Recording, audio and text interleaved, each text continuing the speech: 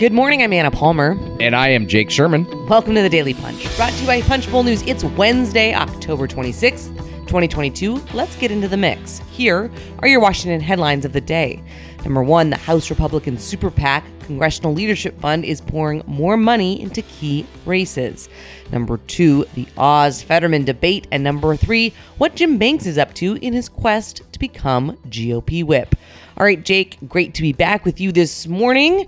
Let's dive into the lead item for Punchbowl News AM, which has a bunch of news about how the Congressional Leadership Fund, of course, the Super PAC that is very closely aligned with Kevin McCarthy, is looking to pour more money into races as Republicans become much more bullish about not only winning the majority, but trying to expand their majority. Yeah, $11 million, Anna. That's what they're putting in. That's no small amount of dough. I mean, they are just, yes, they are raising tons of money, and they're pouring $11 million to expand the map. And I'll run through some of these big ones. This is interesting. 7 districts that President Joe Biden won by double digits, in a sign of kind of where they think the political environment is. The thing that'll get a lot of attention is $1.9 million in Katie Porter's district in the LA market. She's running against Scott Baugh in the LA. Her seat is kind of Irvine and the surroundings. People are going to go crazy over that number. The LA media market's super expensive, so this seems like a big number, but it doesn't carry you that far in LA. So let me just put it that way. Interestingly enough, they're making their first foray into Oregon's 6th district, where Mike Erickson's facing Andrea Salinas in a district Trump lost by 13, $800,000 there, almost $2 million in Arizona, where they have little flexibility. They could use it on defense in Dave Schweikert's race again, or in the Eli Crane race against Tom O'Halloran. I don't want to go down all these numbers because I'll put people to sleep, but I'll on the podcast, you should go into the newsletter and read it immediately because our prose is so beautiful and the information is so great. But a couple other interesting notes. Real self-congratulatory. I don't know. Did I write it? I mean, I don't think know. I Whose am. byline could it be, Jake? I don't know. I mean, this is just, I'm reading this and I'm almost crying how beautiful this is. CLF is pouring a lot of money into my home state in Connecticut, not my home district, but Jahana Hayes, Democratic Congresswoman, is in a dead heat against George Logan. CLF is putting $320,000 into this race that in a seat where Biden won by 11. I always note Republicans haven't won a race in Connecticut, Senate or House since 2006. Other interesting note, in $800,000 in Ohio's 13th, the seat being vacated by Tim Ryan. $750,000 in Pennsylvania's 17th, where Jeremy Schaefer is running against Chris Deluzio the Democrat. Abigail Spanberger, right outside of Washington, Anna, one of the kind of national security Democrats, as they're called, saw her race move to toss-up Tuesday, $820,000 there against Spanberger.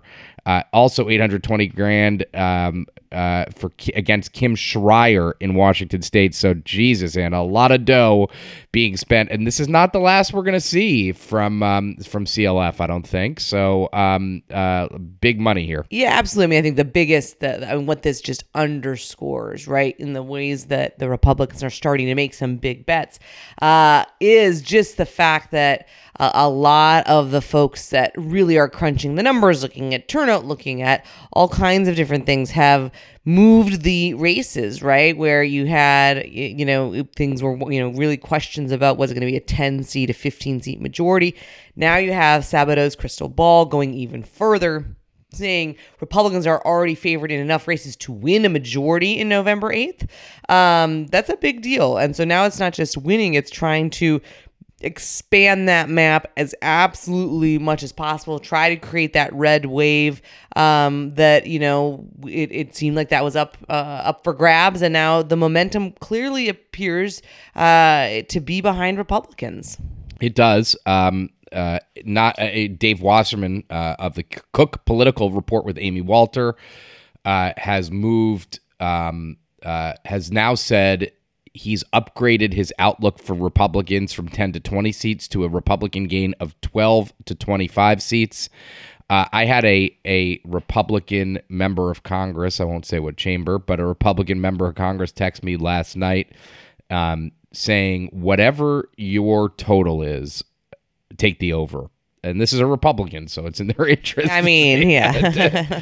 But we're hearing that kind of bullish talk across the board from Republicans, and at least I am in the last couple of days here. So I mean,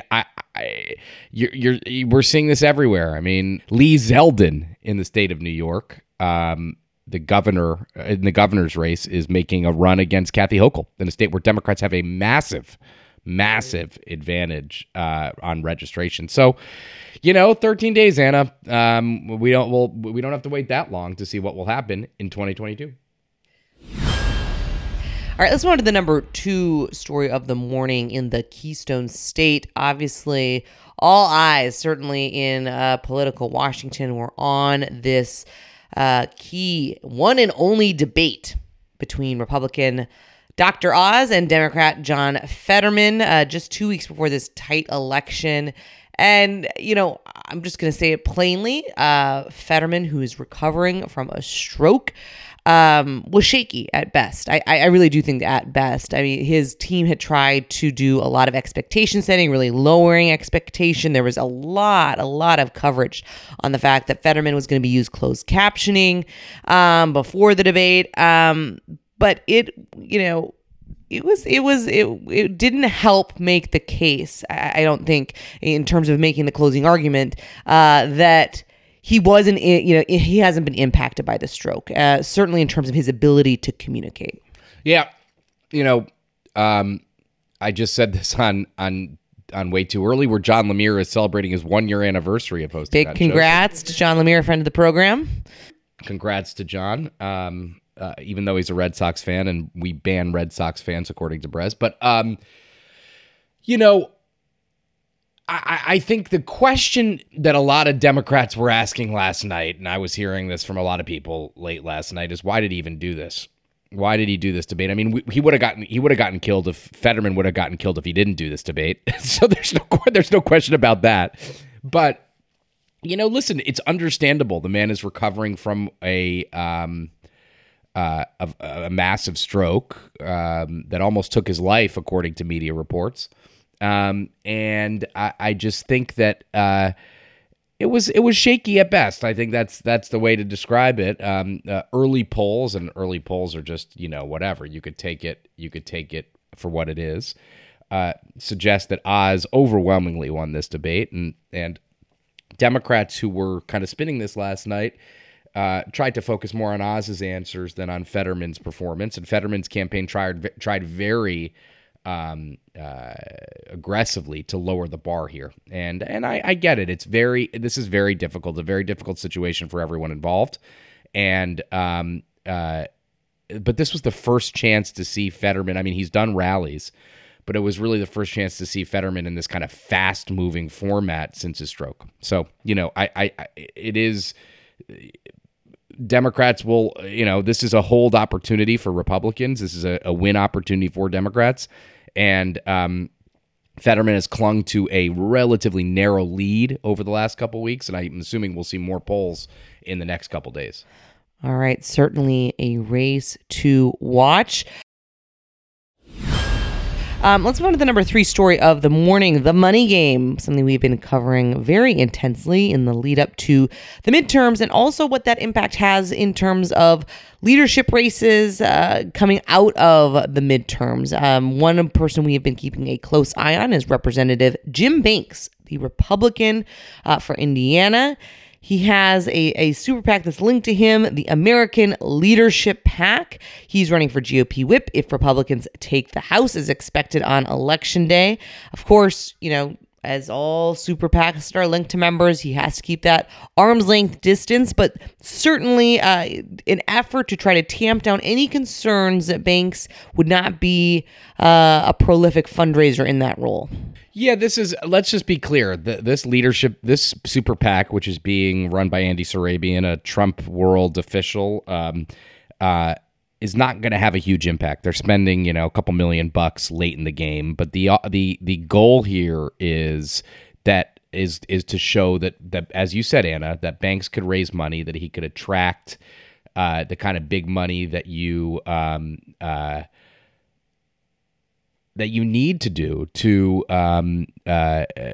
be in leadership. And that's number one. Number two, he's given a lot of dough to Indiana colleagues. Indiana's a red state. All these guys and all these lawmakers are in very safe districts. But he is putting money into some of these swing races, and it is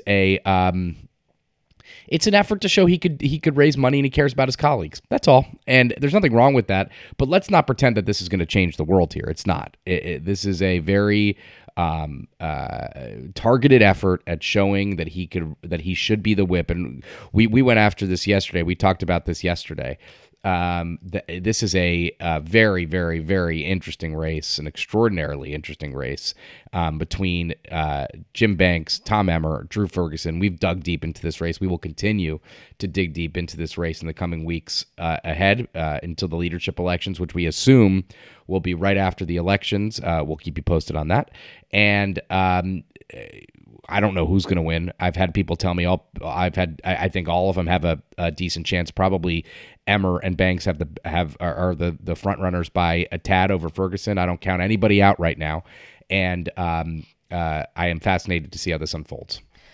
All right, with that, thanks so much for listening. Just a reminder, tomorrow morning, we have a conversation with Representative French Hill, the Republican from Arkansas, focused on the issues facing American workers and the impact on financial security. Our very own Heather Cagle will be moderating that virtual event. You can RSVP at our events hub.